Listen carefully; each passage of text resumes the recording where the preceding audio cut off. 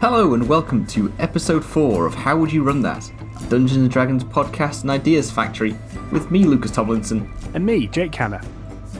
In this podcast, we'll be discussing some aspect of Dungeons & Dragons. An encounter, location, trap, puzzle, NPC, PC, god, magic item, or really anything that can exist in the world of Dungeons & Dragons. Importantly, we'll then be asking each other the question, how would you run that? At the end of each episode, one of us will reveal the topic for the next week and ask the other, how would you run that? Giving us each a week to plan, research and prepare how we would run said thing. This episode is on an Order Domain Cleric. Jake, how would you run that? I'm going to get into that in just a minute, but first I think we need some idle banter to pack out the podcast. So, yes. I've got a question for you. Teaspoons, where do they all go? I don't know if it's the same in your house, but our house, you ever find you lose one item of cutlery the most? For us, it's teaspoons. I don't know where they all are. Yes. And I might get into trouble now. Do it. I'm going to reveal the inner workings of the Tomlinson household. So I'm a big tea drinker. This has been something for me for a long, long time. I drink, between 7 and 10 cups of tea a day. That's respectable. And if I were making all the tea myself, I would use a new spoon each time. Okay. Because with the teaspoon, I always think, it's so easy to clean it. It's not something that's going to take a long time. On top of that, we have a dishwasher, so I'm super lazy and just everything goes in there. I would use 1 teaspoon per round of tea. Sure. My partner Charlotte, on the other hand, has a collection of tea bags. Sorry, not tea. Well, a collection of tea bags is one thing, but she has a collection of teaspoons. So you know how you put a hot tea bag in the bin and the steam adds water to the bin and condensation. It's not very nice. So we don't put them straight in the bin. We put them in a tiny little bowl. Cool. So cool off, and then when you come to make the next round of tea, you chuck away the tea bags. The teaspoons sit in that bowl with the old tea bags, and they might be there for a couple of days. Wow. Okay. And it bothers me when I see it, but it's something I'm compromising on. It's just a thing. Why is this what you've brought to the table straight away? What's happened? Well, what's happened is I've gone to make a cup of tea in the interim between. Well, it's obviously been a week since podcast 3, but in the interim period prior to this recording, I went to make a cup of tea, and I have long lamented the lack of teaspoons in our house to my partner Abby. She has resolved the problem by purchasing some more teaspoons, which shouldn't need to happen because we have teaspoons. We have always had teaspoons, and yet we don't take them out of the house, and yet no teaspoons. Miraculously, over the last, especially since Christmas, maybe pre-Christmas, the numbers have been dwindling. She's recently topped them up, and I went downstairs, opened the drawer, no bloody teaspoon. Are they in circulation? So, are they either washed up drying or waiting to be washed? Well, they're not waiting to be washed. I took one directly from the drawer. This is deeply important conversation, but I'm loving it. I'm hooked. I took one directly from the drying area, the draining board, because that is where they were. But I can't believe that they're all there.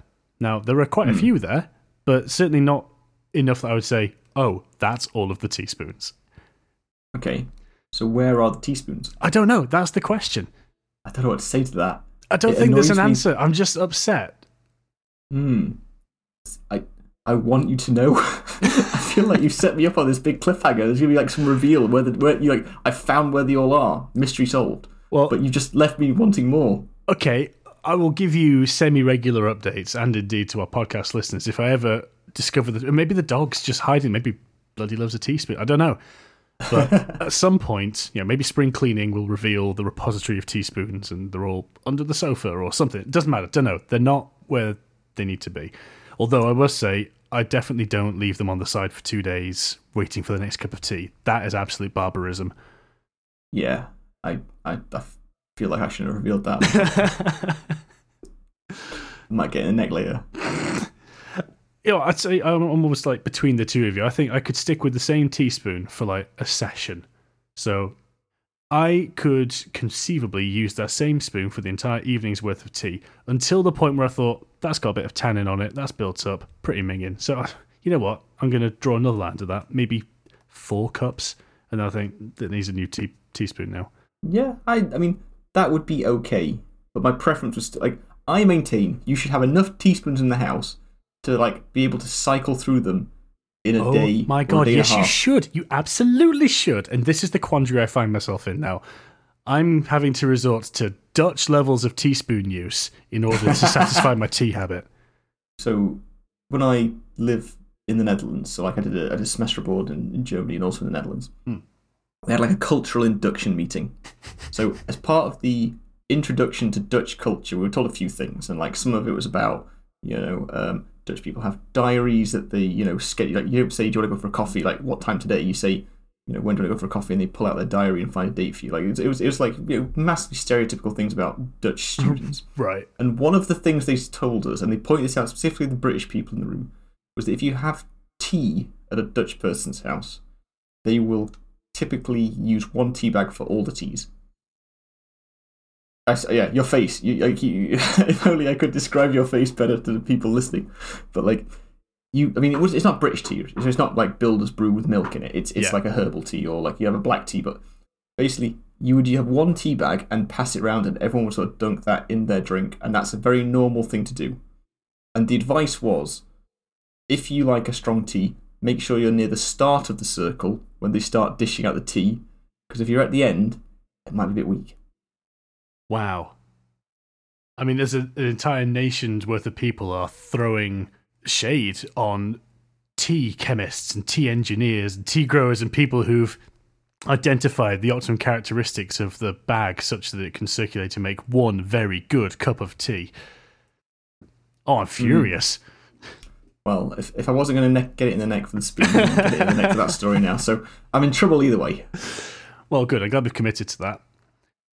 Anyway, is that enough idle chatter? You had a much bigger and more important question for me, which you've already asked and I've summarily ignored on my teaspoon tirade, so remind me. Yes. Jake, an order domain cleric.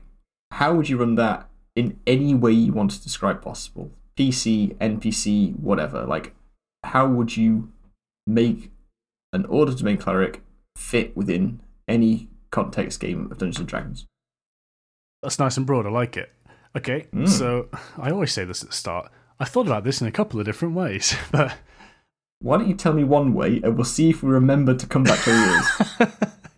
The main way I've looked at this this prompt is the function of this podcast being, like Ideas Factory for DMs in particular. I've tried to look at this as an NPC. So this is somebody in the world who is mechanically identifiable as an order domain cleric, but almost definitely won't ever see the light of day as a playable character by anyone other than possibly myself as DM. They might lead the party, or they might be present for some fights and do some things so that they've got like a stat block or a character sheet. But that's not necessarily the only way I would think about it as a DM. But we'll start there. So, sure. Order Domain Cleric, as I understand it, this is one of the sort of newer domains. So it was Unearthed Arcana a couple of years ago, 2018. And what's come out, it's in Tasha's, isn't it now? Tasha's Cauldron, yes, everything is in there. I think it was in the Ravnica guide. Yeah, that's where it first was, and then it's come out recently in a new version in Tasha's Cauldron of Everything. Yeah. And it's interesting. It's sort of a bit of a deviation from your core, cleric is a priest sort of archetype or stereotype, I suppose. To take it almost straight out of not so much out of the book, but certainly out of the online resources available, so your D&D Beyonds and Wikidots and what have you. Order Domain represents discipline, and in particular devotion to laws governing society. So, or not just society, it could be a thing or a thought or what have you. It's more about the logic and the how did somebody do something, and they're more about respecting the hierarchy of the order of law and order, rather than necessarily is that deed good or bad. The morality is kind of set aside, and this is more of there are laws here and you're not following them. Now, it's not necessarily the laws of the city. It could be you might want to flavour it as I believe in the natural law of all things, therefore predator and prey, and if anything kind of counters that dynamic, I will enforce my judgment upon them. Or it could be as simple as we live in this town, and the town needs to have law and order upheld, and so they'll take it upon themselves as sort of like knights of justice almost to see that the right thing is being done, where maybe local law enforcement is somewhat lacking. I can see the smile on your face across the video, Lucas. I'm sure that as soon as you describe it in these ways, there are some pretty big inspirations or pretty big pop culture references or icons that would sort of fit this dynamic. I think you could it's pretty meme, to be honest. As a cleric domain, I think you could basically force it into this mold quite easily.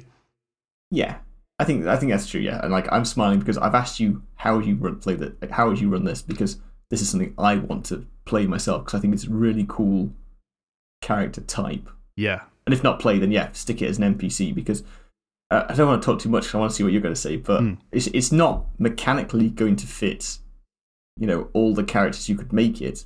But in terms of sort of like the idea behind it, you could have it be any sort of vigilante or, good guy who follows rules. That's it. Yeah, I think it takes the idea of cleric has to be pious and priestly and turns it on its head into something that fits the actual cleric mechanic. They get access to heavy armor and melee weapons.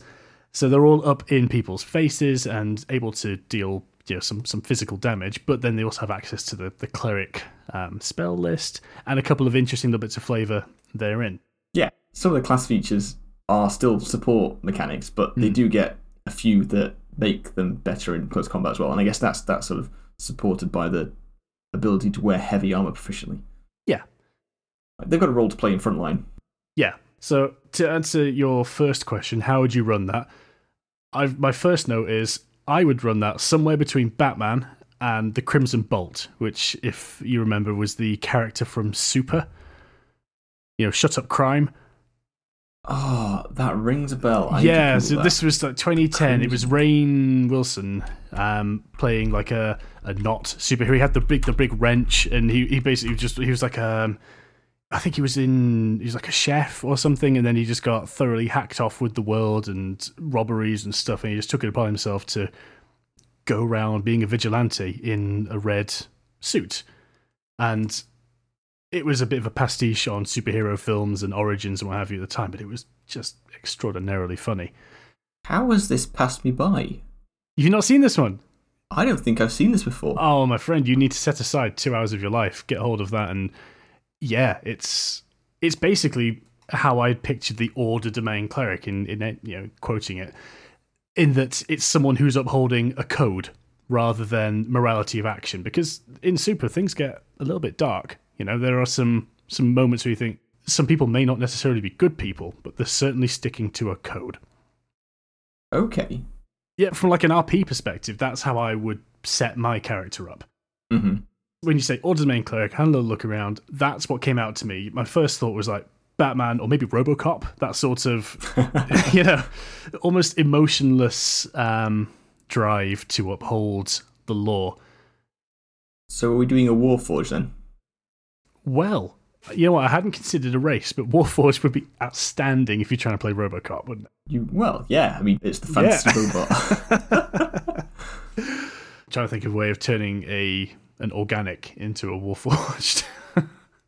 You could have an armourer artificer. Because they get their super suit. They can be Iron Man. Yeah. But that's artificer. That's an artificer on the class. Or domain cleric, yeah. Yeah. So there were other things that I sort of... the more I got into this, I think, okay, right, so I've got my NPC, and they are going to have this character of they're upholding law, and I've chosen in particular probably like civic law because it was an easy thing to do. So consider the example, you've got a town that's fallen to lawlessness or something, and maybe the city guard are corrupt or something's not quite working out, and for whatever reason this town is, it's Gotham City. It's just sort of like fallen to the criminals, and that there's an underworld that's sort of ruling it, and the general populace are somewhat under the thumb. And your parents have died in an alley when you were a child, and you're resenting, crime generally because of that. So you dress up and beat people over the head with your mace. I mean, yeah, that kind of lines up with this. So you've got someone who, if you wanted to try and make it a little bit more backstory heavy, I didn't go down the dead parents route. I thought that's been done quite a bit with Batman. But maybe consider you've got your NPC starts off life as a child. Why not? That's how most people start off life. You'd assume so. Yeah. And maybe their parents were sort of free and easy, maybe like hippie-ish, or, they are druidic in nature or something. You've got this idea of like no boundaries and freedom and... Bit carefree. Bit naive. Sure.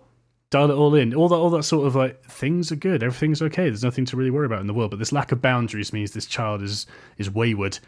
And it's only when maybe there's some trigger event in the history, but in general, it's just the idea that at some point there's an epiphany, and the idea of order and discipline really appeals to this person. So they need a reason to take a vow of clericdom, I suppose. They need a reason to be like, I am now following this path. And it's a domain that sort of comes under many of the god. You have to like pick the god of order.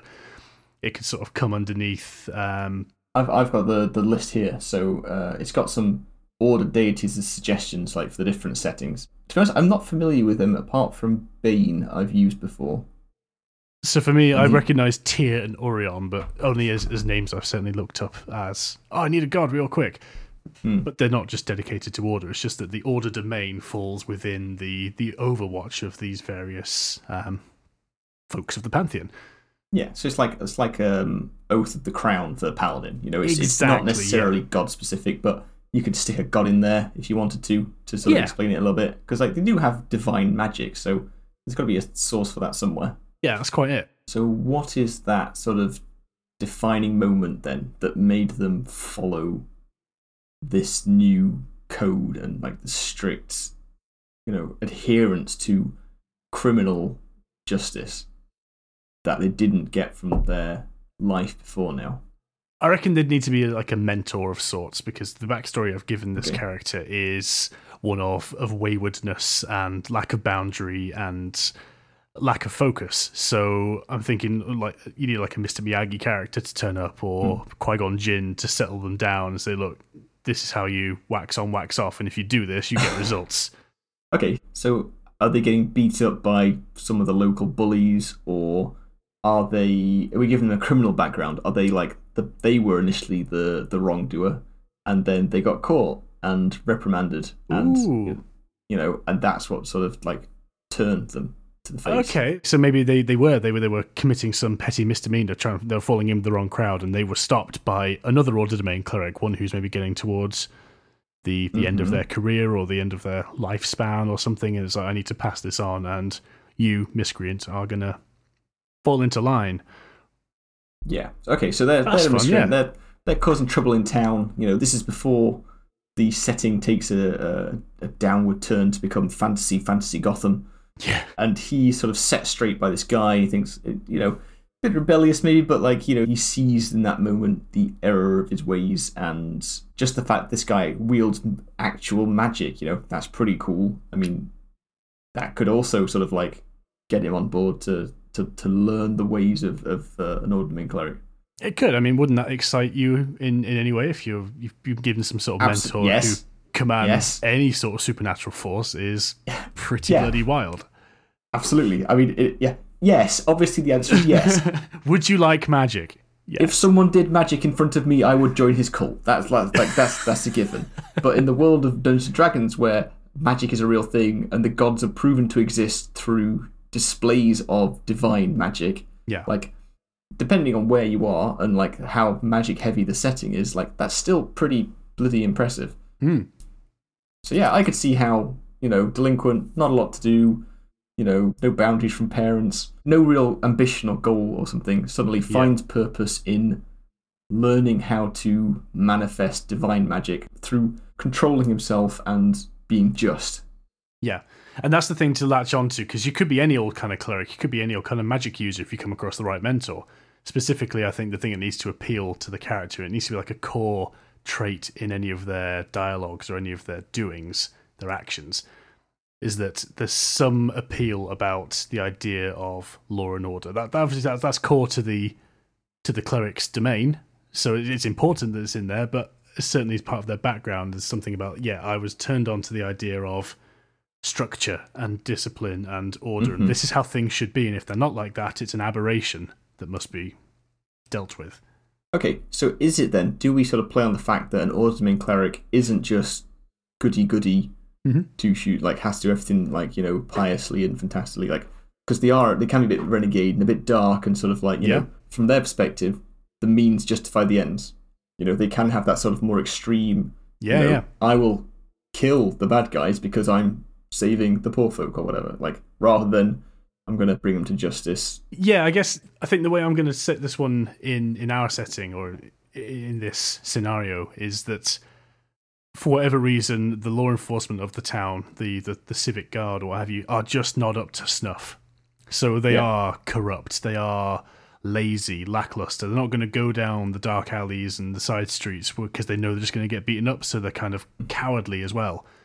So there are pockets of this city or of this setting where everything's allowed to run rife and chaos is sort of sown because of a lack of structure and a lack of discipline in those that should be upholding the law. Okay, and the people of the town are aware of this, and those that can afford to not live in those areas don't. Yeah. But, there's a lot of people that suffer at the hand of all this crime and corruption in the city. Yes. What are we calling the city? Can't call it Fantasy Gotham. Good question. I'm going to use one of my favourite online generators, the fantasynamegenerators.com. This place is going to be called Magfall. Magfall? Yeah. Okay. So the city of Magfall, where crime is rife. What are we calling Mr. Miyagi? Are we just calling him Miyagi? Like, is that his name? I think I need a different name for him as well. Oh, hang on. What was Robocop's real name? Ooh, that's good. Are we having the old Warforged being the teacher? Robocop's the inspiration. Ooh, okay. Robocop is Mr. Miyagi. That's a cinematic universe I want to live in. Thank you for that. Give me time to Google in the background. I've got my name.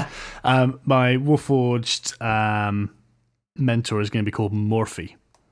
Morphy. After Alex Murphy. Murphy, that's it. Morphy. Or Marphy or something. Why not? The city is Magfall, and it's Marphy of Magfall. Marphy of Magfall. And he's a Warforged. Yeah, let's do it. And he's an order domain cleric. He's not the main clerik. He's Warforged. We're going to figure out how he has like the handgun in the leg. That's a problem for later. Don't worry about that. Okay, so Marphy is brutal and he's serious on crime, and that's what leads him. Our character, who we've not named yet, leads him to Marphy because he's a delinquent. He's causing trouble. Yeah. Okay, so who is our character? Well, I have given them a name, but I kind of want to reveal it in the narration at the end because I've got a bit of a setup planned.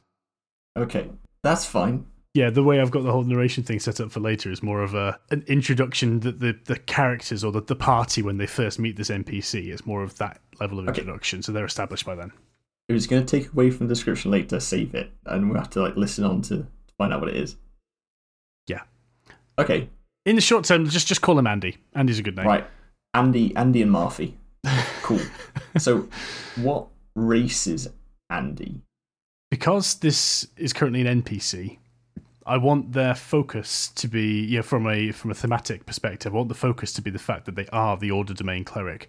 So I almost don't want anything racial, I suppose, to detract from it. So in that case, I would also discount Dragonborn. I'm saying you're not a dragon who happens to like this kind of thing.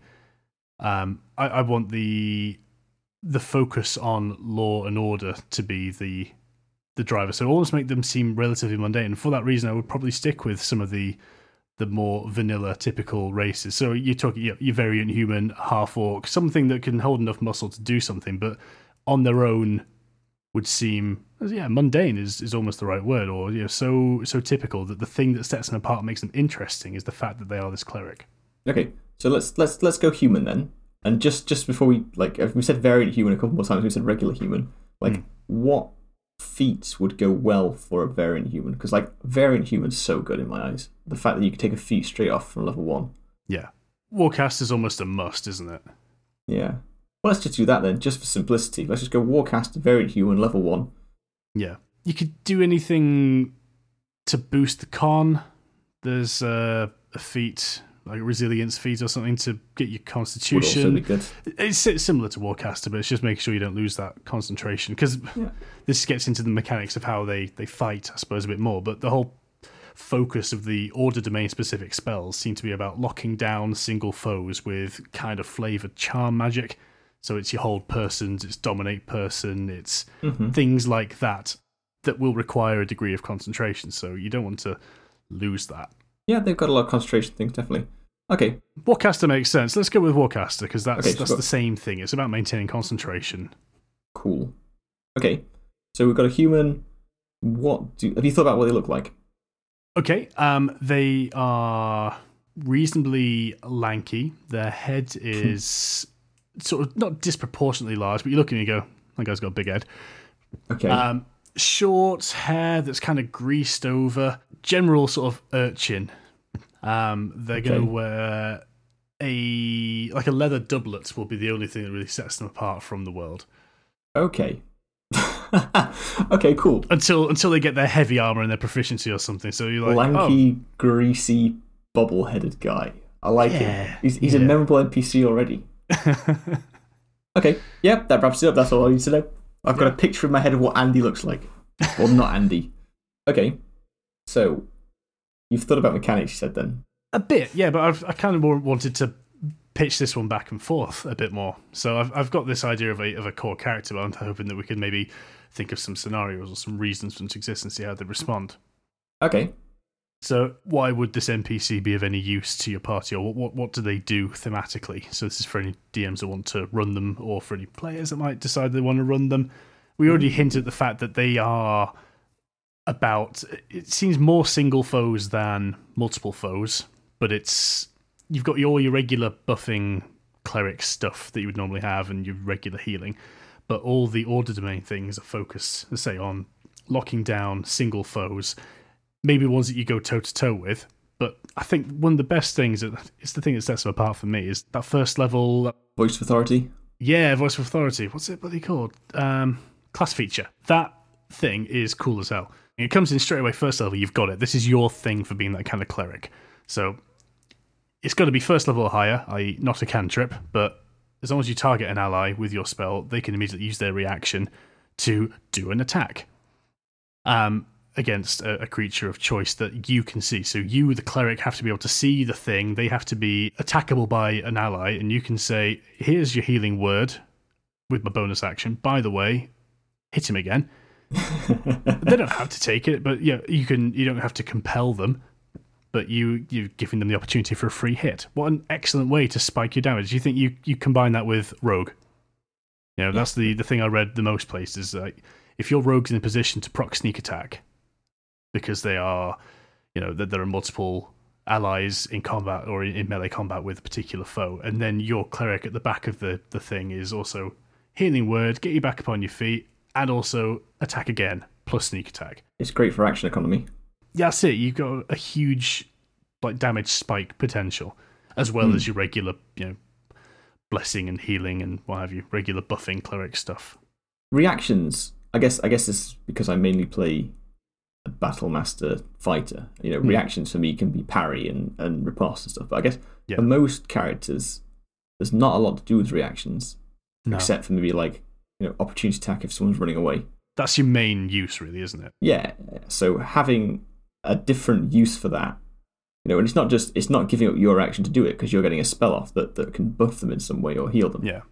So yeah, I really like it, and I think it's something about Tasha's generally. Like a lot of the classes in here have features and abilities that are aimed at synergizing with a party, like buffing each other or helping each other in some way.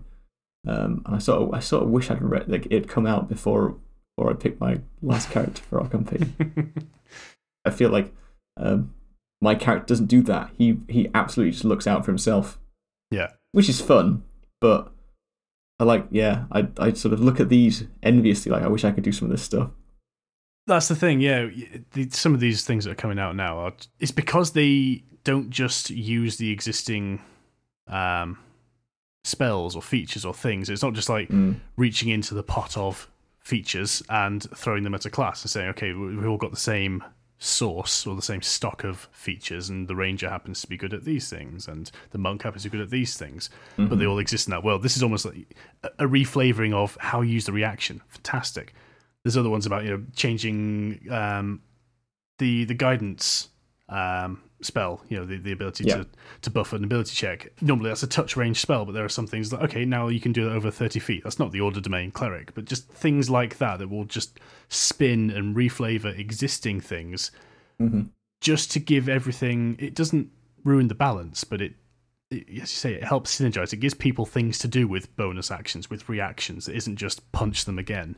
And it turns them out of combat characters who are shoehorned into role-playing scenarios, and it gives them a more well-rounded character and a reason to do these other things and reason to use some of these spells that are often suboptimal in a deal the damage scenario. I guess more on that a little bit later as you start getting up the levels. As soon as you was at 6th level, the next main class feature for your Order Domain person. We're skipping over level 2. You get your Channel Divinity at level 2 as a cleric. I am skipping over Channel Divinity, yes. Because I think that's pretty cool. I mean, I know you mentioned a few times like this is aimed at like what single target, but I guess this specific Channel Divinity wouldn't be. Yeah, no, that's fair enough, yeah. Each creature of your choice you can see that can see or hear you within 30 feet must make a Wisdom save or be charmed by you. So like that's a bit of crowd control. It is actually, yeah, you're right. That's one of the things that isn't just single foe or single whatever. By applying that, it's a little bit more interesting, and it does give them a reason to go in there and do some melee punching. It's like, I'm going with Channel Divinity, and there's an AoE around me. If they're the kind of foes that can be charmed, I think it's quite cool, and you can thematically visualize how that's happened. They sort of run into battle, and they've smashed down. There's divine energies come out, and they are imposing their will on the more feeble-minded creatures around them. I think that just plays into this whole archetype of upholding law and order. I think it's brilliant. It's been really well put together. I think you're imagining it similar to me. Like, they are just incredibly intimidating. Yeah, force of will, Yeah, I mean, the bonus proficiency at the start is intimidation or persuasion. It's like, yes, you're not taking persuasion. Like, you're taking intimidation. Like, you're going to be scary. Yeah, people are going to do what you say because you shout at them, not because you ask them nicely. It's interesting you say that. So I hadn't actually decided which way I was going to jump with Andy's character, purely because I have in mind something, and I know that certainly for the Batman build, intimidation, 100%. Because swear to me, they are justice. They're going to go in and they're going to do the damage, and they're going to try and intimidate those around. And it sort of plays into that Dark Knight character. But the persuasion side of things, I think also thematically sort of works. If you I'm going to now skip over the Channel Divinity, the 6th level one, the Embodiment of Law. You cast an enchantment spell. You can do it with your bonus action, provided it's a first level or higher. First level? Yeah, first level or higher. Yeah, it's spell slot ones, so not cantrips. Yeah. The reason I think that's interesting is because rarely, in combat, if you've got the opportunity to do some damage or cast Hold Person, I think the vast majority of the time you want to be doing some damage. You might want to get the last hit, you might want to get the kill, or what have you. Hold Person is more of a controlling thing that you might do to lock down somebody to allow your allies to finish them off, but I think it's a little bit underused. Whereas if you're saying you can do this as your bonus action, you've now got the opportunity to not squander your entire action, still do something that you feel contributes core, but then with your bonus action, apply something that's a little bit more class feature. So you can imagine going up and punching someone in the face and then doing a control spell of some sort of domination of mind or something, and you're just like trying to punch him in the face and like, now get on the ground, or now run away, or now whatever, and you think, okay, maybe it is still intimidation, but I think there are ways to roll persuasion into that as well. There's a few ways of looking. I mean, you can use it with voice of authority. You know, like you Yeah. use the bonus action to do a spell to one of your allies, they get to attack, then you get an action as well. You know, that's good. But like with Hold Person, I really like Hold Person spell. Like the fact that you can just incapacitate someone and get advantage on all the attacks until it's their go again. Yeah.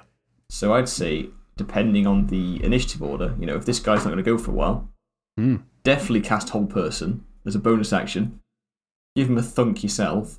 Let everyone else pile in, have a go. Yeah. And then, you know, he has to pass it again next time. And if you got your wisdom high, then they're not going to be, you know, they're going to be failing. Yeah.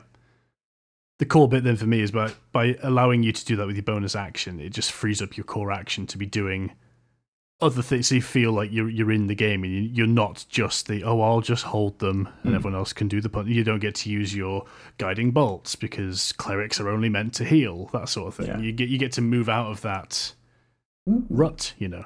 I hadn't thought of that because obviously, like, yeah, people sort of like look towards clerics as the main healers, and like with this, you can still be the healer, give people extra buffs when you heal them because they can attack again. Yeah, and then I just realised, is it a melee? Does it specify melee attack? Weapon for attack? Weapon attacks. It could be range. Yeah, so it could. Yeah, okay. So yeah, so if you've got someone with a bow and arrow, yeah, okay, that's something I hadn't thought about. But what I wanted to say was, yeah, you can still dish out the heals as a bonus action. You know, you get the extra benefit of when you do that, people can also attack if there's someone in range. Yeah, and you can still do something you want to with an action. Like, it just makes you like a real, not a Swiss Army knife. That's always like a terrible fashion, but like it makes you really versatile. Like they can do a bit of everything. Yeah. I like this idea that you're there in combat and you kind of like the "you're not dead yet" medic rather than the I will just give out all the heals because I want to keep my party alive. It's like, get back up and get in the fight. Like, Ramirez, go and kill all the things, and you're just picking them back up, you know? It's the D&D equivalent of a stim pack thing. Like, you know, just like... Yes! Stab it in the chest. Stab it in, get up there and keep punching. And while you're standing up, stick the knife in, for goodness sake. We've got law to uphold. This is how you do it, and you sort of have a go yourself. Yeah, and then they get stuck in. I've got this real sort of Warhammer combat medic sort of thing in my mind. You know, Space Marine level of, maybe that's an unfair comparison. That's good. Well, I was just like reading it again. You could do your bonus action, like basically a quicken spell. You do it as a bonus action. Then use your action to cast another spell. So you could even like double up on spells. That's really powerful. I know it's like limited to the number of times your wisdom modifier, but as long as like you're not neglecting that, I'm liking this class more and more. I'm glad I picked it this week. Okay, so next up we've got Divine Strike. Yeah, that just looks like an absolute blast, doesn't it? 8th level. It's like a smite. It's a version of smite, but you're getting to add in some psychic damage, which increases again when you get to another level. And that's fine. That's okay. That's bonus damage to doing the hit once every time your turn rolls around. Yeah. But it's when you get 17th level. Okay, not many people are going to get up to 17th level, but Order's Wrath, that sort of capstone feature, that trait, that ability, whenever you do that Divine Strike, and you damage a creature with your Divine Strike damage, you kind of curse it until the start of your next turn. So for an entire combat round, anytime one of your allies hits that cursed creature, it also takes additional psychic damage. Now that sounds like it's craziness, but I suppose if you're at 17th level, you're going to be hitting crazy enemies, so the ability to pile on another 2d8 psychic damage per attack in on there. Again, if you think this is on a single target, if you're thinking that you've got your core bad guy and you've dealt with the minions or someone's holding the minions away, this allows you to really wail on a character. Especially if you've done that as your action. Bonus action, healing word. Rogue, get that sneak attack in as well, would you? Oh, and by the way, add in the psychic damage. Oh, and by the way, add in this. I think it's... You just get some real damage spike opportunities. I really like it. Like, I'm not so bothered about all of the order domain spells that it gives you. Like, some of them are good. Like, Hold Person, I definitely take myself. Zone of Truth, just because of the Adventure Zone. Yeah. Like, that's all I want it for. Slow, that's a big deal. Just debuff people, that's quite nice. Yeah, I guess. Like, the thing is with it, a lot of them are concentration spells. Like, you've really got to pick and choose, especially if it's spells that you're casting on your party. It's like, you know, if you're thinking of like buffing them in some other way rather than the healing for... You bring a standard bless in there or something, yeah. Yeah, like regular buffs. That, you know, those things... Like, I think like buffs like that are underutilized because people think spells, they want to deal damage, but like things like bless really, I don't know. I again, I need to play a support class. I need to stop playing tanks. Yeah. Play a character in another campaign where, you've got Bless and Bane as options there, and the number of times it comes in clutch. I mean, often, I say the number of times it comes in clutch, whenever it makes a difference, it feels like it makes a real difference. Often you think, don't forget to add the D4 for Bless, don't forget to add the D4, and it's fine. They're going to smash the check anyway. But the one time it makes a difference, everyone's like, yeah, praise the cleric. Yeah. So don't forget, they're simple first level little pick-me-ups, but yeah, don't malign them. Don't be afraid to use these extra spells. And when you've got these extra domains for clerics, and it would be foolish to waste them. You wouldn't be an order cleric and just be dishing out the heals and not using Voice of Authority every opportunity you've got. I think some of these unique features really make them shine, and certainly make them fun to play. They give you a reason to do these other things. Yeah. Well, and maybe we should go back to the character then, because we've got lanky bobblehead, not Andy. We've talked about what he will eventually be able to do. I'm guessing he's not tapped all that power when we first meet him as an NPC. No, I think when your characters arrive, when your party arrive, if there is only one person being the cleric in this town, city setting, it doesn't matter how wide it is. If there's only a few of them, or they are not super common, then they will need to have a degree of strength. I think I would put them on a par with the party when they first turn up, just because if they were going to go palling around together, makes sense. They know roughly the level that they should be pitched at, So whatever the party is, they rock up. So we've got our little variant human. He's been trained by Marfy. He's a bit gangly. Yeah, Marfy's gone now. Marfy's out of the picture. What happened to Marfy? Marfy. Oh, let's make it epic. No, he hasn't retired and gone away. He, in the final night of meditation before Andy gets his cleric badge. Ooh, and it's a whole ceremony then. Yeah, everything's being set at the night before, and some of the major crime syndicates across the land, the one that everyone's heard of, is sick of all these renegades, vigilante clerics taking up arms against them and ruining their plans, and so they go straight for the top. They want to cut off the head of the beast. Yeah. And so night before the ceremony, they assassinate Marfy in his sleep. They send in a bunch of assassins. It all happens, and it's just like bam, done. So Andy didn't get his graduation. Andy did not get his badge. He's out there trying to prove that he deserves his badge, and he will never give it to himself. He needs the party to come along on this final quest and at some point convince him that he's good enough to take up the badge and take up Marfy's legacy. Fantastic. So I guess Marfy's been sort of operating in the shadows for years, going undetected, but as he's taken not Andy under his wing, his activity has sort of escalated, because he's had to take him out to train him, to sort of show him the ropes, and that's brought him to the attention of said crime syndicate. That's it. Yeah, he's exposed himself to some degree, and he's also having to shield this junior at the same time, so he's taking more risks, and he's being a bit more visible to take the heat off the Padawan, as it were. Can we do some classic learning moment for Not Andy, where he's gone against the teachings that Marfy has given him? Mm-hmm. So, he's spared, fallen from the path a little bit. He's spared someone or something, or let someone get away because, I don't know, they see this crime syndicate, they're dirty. They're dirty, and they use children for stuff's sake. And while Marfy and Not Andy were taking down a group of ruffians, someone pulled a dagger on them. And as he went to swing his mace at his face, he sees, this kid is obviously, pretty young. And he sort of he stops himself. And the kid, seeing how close he came to a big thunk in the face, drops it and runs away. And that's maybe how they're discovered or something. Oh, I was going to flip it the other way until you said discovered. So I was going to say maybe Marfy's teaching is more of a, kill if you have to, but we're here to uphold the law. And remember, I didn't kill you and I had the chance. I took you under my wing. So... If they preserve innocence, because that is the path to a good law and order established society.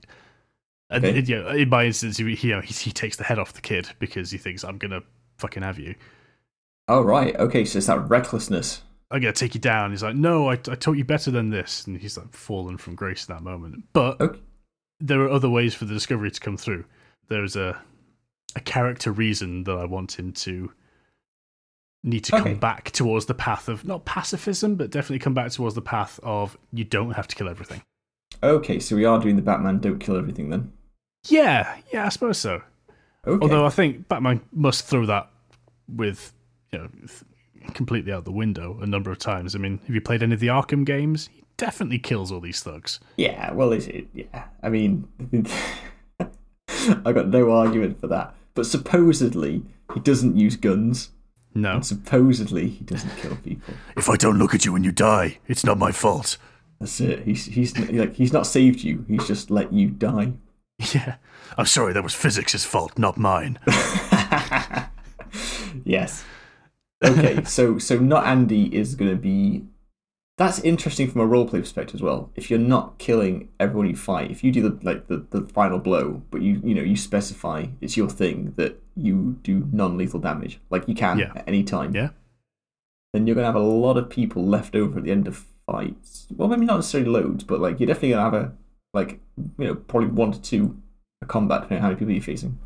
Yeah, I think the important thing to draw there for me is that thematically, when it's appropriate, he doesn't kill. So if it's the case of this is a child he's under duress to hold up this person, or it's like the Aladdin story, he's trying to steal the bread for the family, or something like that, where you think this is an act of desperation, not an act of wanton disregard for the rules. If you think there's a teachable moment, then you should take it. However, if there is no redemption, or if you think these people are on a path and they are not diverging, they are crime through and through, then do what you got to do. Okay, so in those scenarios, it's a case of, well, not the lesser evil, but the greater good can be done by ending you rather than trying to redeem you. Yeah, I'd say let's go for 95% kill ratio. Okay, cool. So still pretty badass in combat. Yeah, in combat, they're not messing about. When you're fighting the Baddens, they are going to dispatch the Baddens. But I think if you're chucking some children into combat, or if there was some that's dark. Well, yeah, it is dark. Maybe that's not what I mean. But if you're chucking in someone that you thought there might be an opportunity, or maybe once per outing with Andy, there might be we don't kill this one because they look like they are sorry, or have information, or change of heart. There's just some reason to keep somebody alive, even if it's just so the party can interrogate them for information. Yeah, that sort of thing. But in theme, in character, it's we don't have to kill everybody. Okay, gotcha. But 9 times out of 10, I will. Okay. So you've touched on this idea that you've got more of his backstory planned out. What else are you thinking for Andy? Murphy's dead. He's out of the picture. After which he takes it on himself to prove himself worthy of the badge of this thing. Even though he's already able to channel the divine energies of a god, doesn't necessarily care which one. Yeah. You don't go straight in at Jedi Knight, you know? Yeah, I know. You still have access to the Force. Okay, so you're channeling one of the gods' power. Sure, and I think that you could explain that away by being, lower level. It's only when you hit level 17 are you a true master of the Order Domain. Yeah, when you get that final ability, you think, okay, you are now a true Don of this sphere. Yeah, I mean, low level divine casters aren't necessarily recognized by their gods, even if they're devout followers for a long time. Yeah. But so Marfy he'll have been a bit more clued up on said god, whichever one it is. Yep. Okay, cool. How much is that going to play into his daily life, into role play? In channeling this god's power, do they hold that god in any way? Do they pray to them? Do they have any sort of rituals as part of their sort of routine? Andy, and the way he was taught by Marfy, they are less about the ritualistic prayer, because the entire thing about the Order Domain is that, I think we phrased it at the start, that it's not about what you do, it's about how you do it. It's about the intention and the plan. Are you doing the right thing? Are you doing the right actions? Prayer can be empty in their minds, and so they're much better serving their God by practicing the teachings. Okay, sure. Do rather than actions speak louder than words, I think, is the phrase I was looking for in the back of my mind. It's like by doing it, we are getting the message across. We don't have to sit there and spend time meditating on the fact. Some followers of Tyr will do. Everyone's got the different way, but Marfi's approach was get stuff done. Yeah, and those actions specifically have to be beating up bad guys, or mainly killing bad guys, rather than being thankful to said God for empowering them. So, okay. Yes, it's more like the reflection of the gifts bestowed upon them. You show your gratitude by using them as you should, which is to uphold the natural law or the civic law that they've chosen to uphold. Okay, so back to Marfi then. So Marfi was training Andy. Yeah. And they were sort of escalating their operations against the crime syndicate. What was Marfi's goal? Was he sort of like building up to take out the syndicate, or was it just like low-level disruption? Okay. Marfi's goal would be ultimately to take it out, but only because as he becomes a more and more successful cleric and held in higher esteem by his god, by Tyr, he feels as though the only way to reward those gifts is to take down bigger targets. So it's all well and good softening up thugs, but you can't just grind your way to level 20 by punching sewer rats. At some point, you've got to start hunting bigger game, and as you become a bigger player, you need to seek out equal opponents. Does he have like a conspiracy board back at his place with strings connecting the various people that he's taking out? Yeah, now he does. Does he have a guy in the chair that's like collecting information for him? Does he have Q? Yeah. So what's his spiel? What's his stick? Where's he hang out? Where's he live? Like, what's his deal? Where are we like sort of like, when we're talking about the backstory of Andy and like when he's like, oh, my time with Marfi, like what are we imagining? They have a place that looks down on the city of Magfell. They've got a place where they're able to look down. It's either a building up a hill, or it's a particularly tall building. Maybe it's like the bell tower of a church or something. They're able to survey the city of Magfell to some degree, and it affords them the Batman-like opportunities to get from place to place a little quicker because they're starting from somewhere central. Have you ever played like Dishonored or Thief? That sort of thing. Your hideaways are somewhere central and with good visibility of areas. It would make sense if they're in a bell tower. Let's say it's the bell tower of a church. Maybe to Tyr. Yeah. And why and not? That's the cover, if anyone were to try and suss out where they're from, all the bloody cleric, like the priests, like the regular, like non-divine magic wielders of said temple, they would cover for you. They would hide you away. Like all the people that were in that place, maybe like, the regular people that followed that god, they would also not want to give you up. You could be known to the people, but that location be a secret that the crime syndicate can't necessarily find out until said fatal moment for Murph. Marfi, yeah. Sorry, I keep calling him Murphy. Okay, let's say this is a church of Tyr. Okay, so they've got some acolytes who run the church, and this is about, Tyr's, or the people that worship him, are all about upholding law wherever they travel, judgment, ruling, that sort of thing. So maybe, I suppose they would still be clear about the god they're worshiping. So you're not going to get like people coming to confession or similar at the Church of Tyr, and then all of a sudden we now have informants in the forms of these confessions. That would be wrong. That wouldn't be the right thing to do, and especially if you knew, this is the Church of Tyr. Why would we go and tell them our secrets? Because they're just going to tell us if it's against the law. Yeah, but you could still have people going there for regular services where the theme is to be a good person by doing what you're supposed to do and don't be swayed by don't be corrupted by said syndicate. We should give the syndicate a name. We should give the syndicate a name. What's a good syndicate? I mean, we're back to bandits, aren't we? It's a group of bandits. It's a crime people. What crime are they doing? Are they running like a security gig? They are doing all the crime.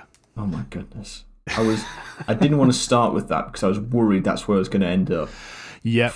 If you can think of the crime, they're going right from, bootlegging, capital murder. They've got they're bootlegging. They're ripping off all the bards' local tunes. They're jaywalking as well, just like organised jaywalks. There are some disorganised jaywalks which are even worse because that is pure chaos. Would they download a carriage in that? Yeah, would you download a horse?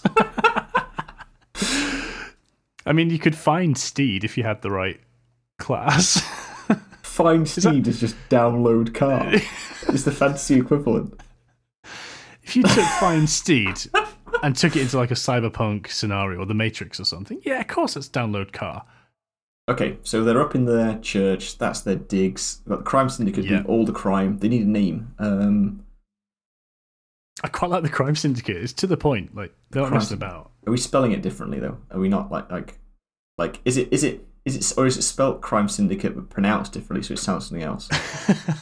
They're committing the worst crime that they're misspelling their own name. It's the Crim Syndicate. Let's have a look. Wikipedia's a good place to look for organised crime. Let's have a look at some big deal organised crimes and turn them around. I mean, I like the Crimmy Syndicate. The Crimmy Syndicate? Yeah. If you left it at Crim Syndicate, it sounds a little bit like Grim. Let's do Crimson Darker because they got Grim and Dark. Nice. Ooh, I like it. Okay, so we've got the Crimson Darker. We've got Marfy training up Andy using the Temple of Myr as a base of operations. They've got their overview of the city of Magfell. And, okay, so he's like building up and he wants to take out the syndicate. He's training up Andy. Andy's like getting to the point where he's ready to sort of do his rite of initiation with like, and all the guys in the church are in on that as well. Like it's going to be a big deal, but like a secret big deal in the church. Yeah. But the night before, because of this event where Andy has been a bit too brutal and killed someone he shouldn't have done, what if Andy, in his haste to do justice, has killed someone maybe that's like a pretty rookie, like, low level, nothing, but he's got a family, and that's sort of spooked the family and like turned them a little bit, and they rat him out, and that's why Marfy gets assassinated in the night. Okay, yeah. Is that where we're at? I think that's where we're at. I was between that or bystander, but then the bystander's got no reason to dob them in, to rat them out, to dob them in. Yeah, there's nothing to be gained there. So yeah, I think it's got to be someone involved in the Crimson Darky. Okay, cool. So that's where we're at. How are we introducing Andy now? The lone, to the party. Yeah, like in his post Marfy days. Okay. How long is he going on his own before he meets the party, or is Marfy's death still pretty raw in the memory? No, but by the time the party come along, I reckon Andy is sort of late 20s, early 30s, that sort of age. So he's sort of mid-career. Okay, so he's been going it alone for a while. Justicar. He's been going for a while, yeah. A good, 10 years, let's say, in the past. And he still carries the weight of Marfy's assassination and the lack of his own graduation. Okay. Because he had to leave the church temple of Tyr. Yep. That was bloody sacked, that they weren't going to let things carry on there, the Crimson Darky. No, the place was burnt down. The purple and blue robes were ripped to shreds, and a real example was made of the Church of Tyr. So we had to go underground, possibly literally. Yeah, cool. Absolutely. Well, he's left the main city of Magfell. Oh no.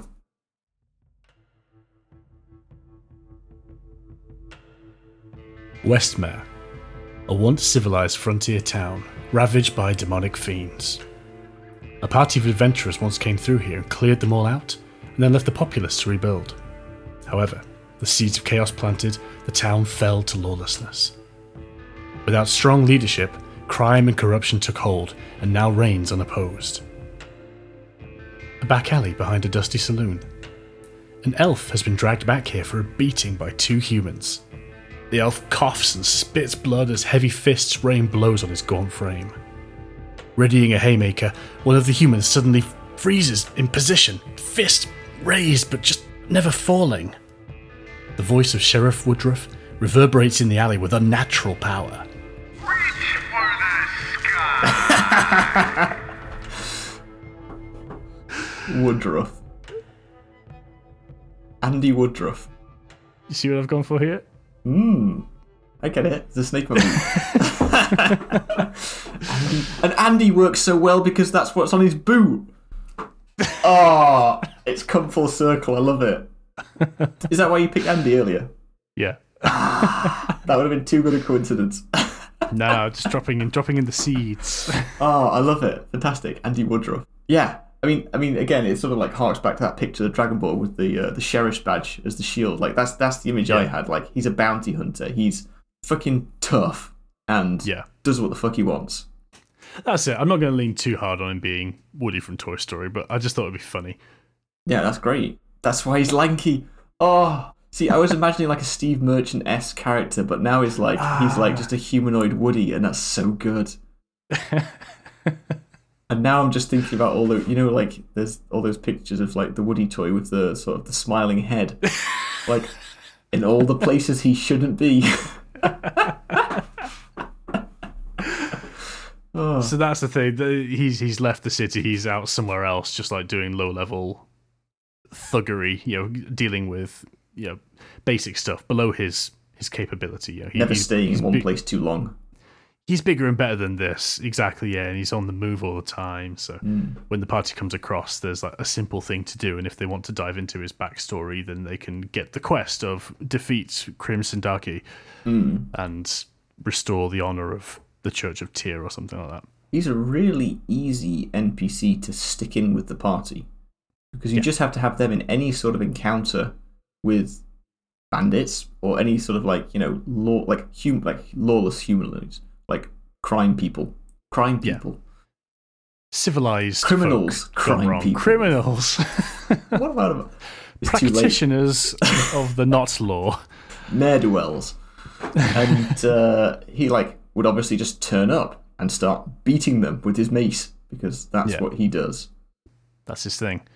You guys are hunting bad guys too, as am I. Let's team up. I like hunting bad guys. Yeah. Hey. Let's hunt bad guys together. Yeah. Have you heard of the Crimson Darky? And but you could, the party would be like, yes, we have heard of them because they've encountered a group of them, or they found.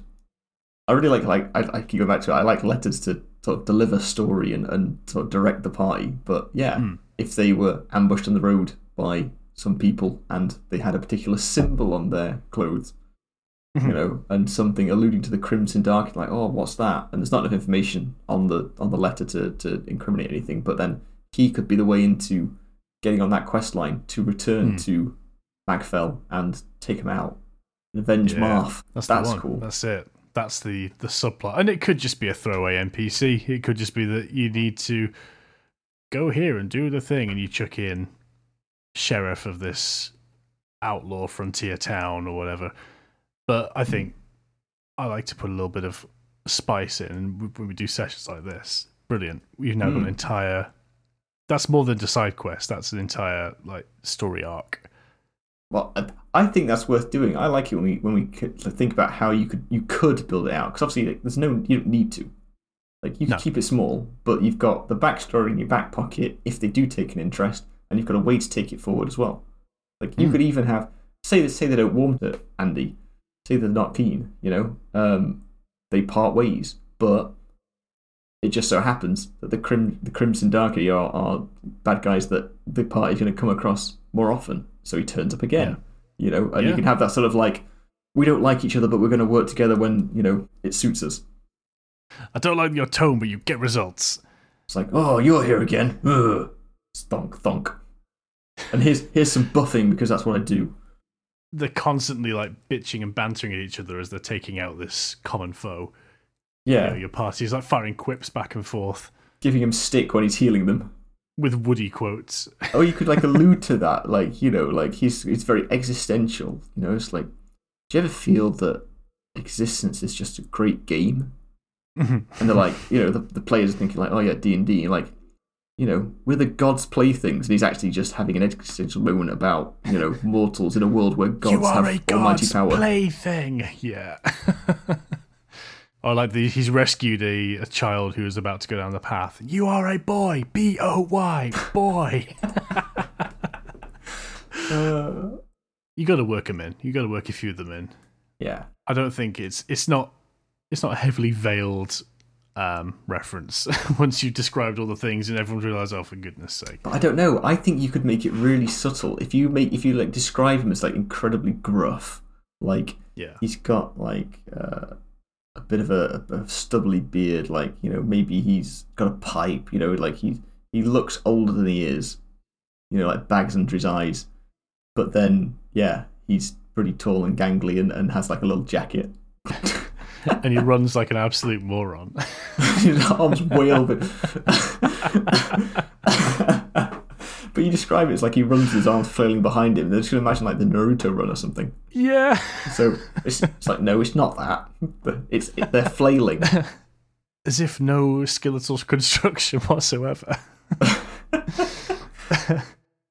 Right, outstanding. That is the person.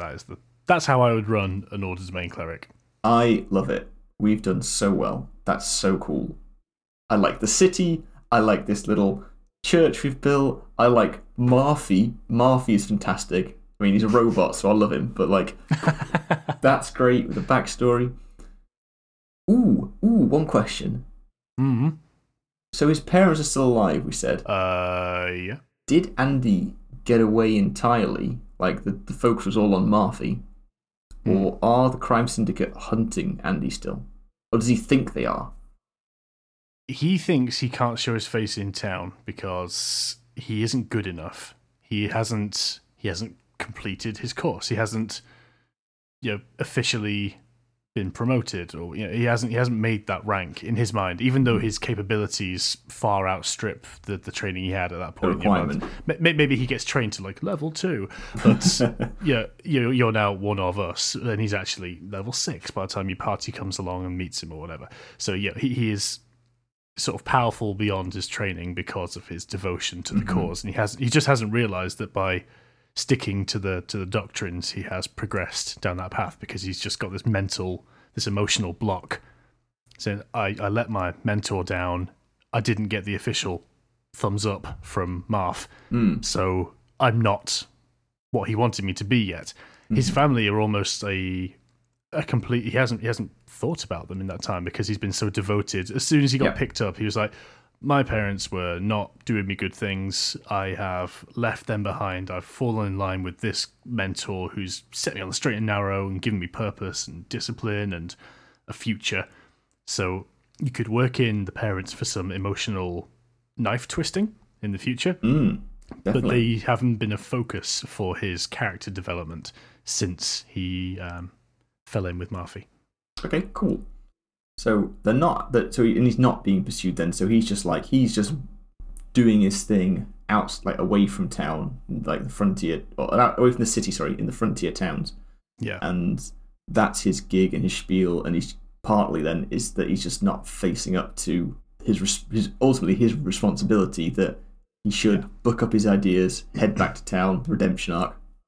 Yeah, and he's very much of the opinion, if he were to go back to Magfall, that not his face would be on wanted posters, but the Crimson Darky would hear that he'd come back into town and would then be after him. But at the minute, they're not pursuing him actively because he's not a thorn in their side directly. He ran off 10 years ago. No one's heard from him. Yeah, he's yesterday's news.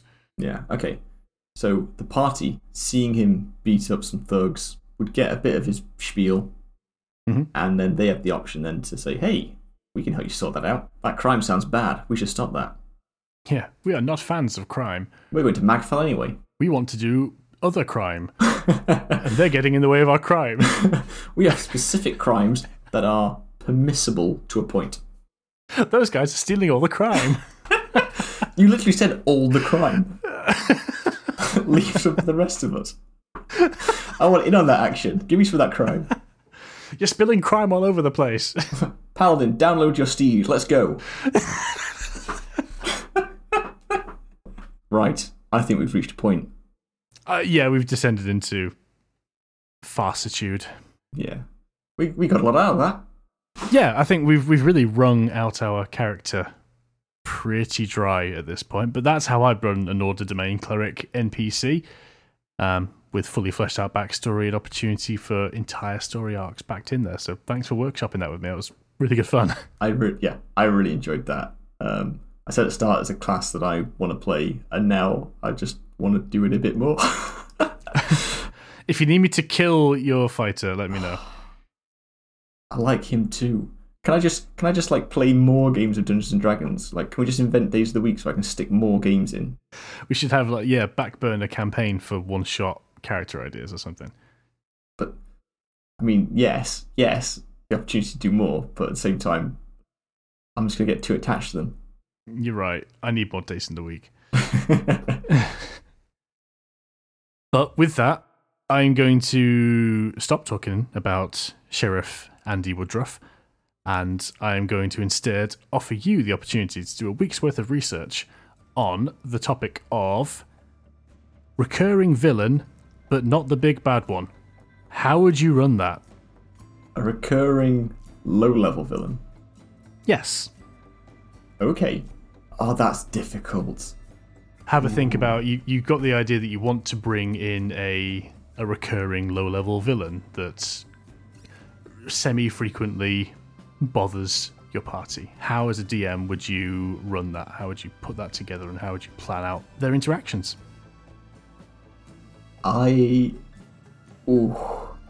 Yeah, okay. I've got it. I've got something. I think we can talk about it this week, but the biggest stumbling block I'm getting is sort of like a first thing to think about is what's stopping the party from killing this person the first time they see them?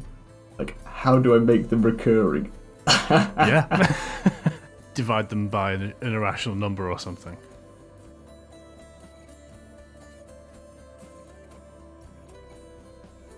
So, yeah, a recurring low-level villain.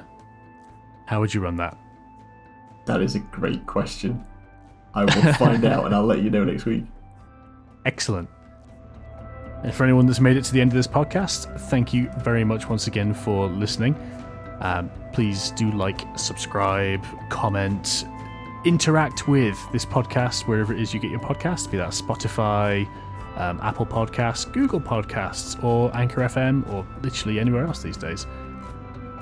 If you have the time and inclination and you are listening on the Anchor platform, it would be great if you could also leave us a voice note. There's a big purple button on there that lets you record a short note to us, and if there's anything worth talking about, we'll bring it into the podcast in future editions.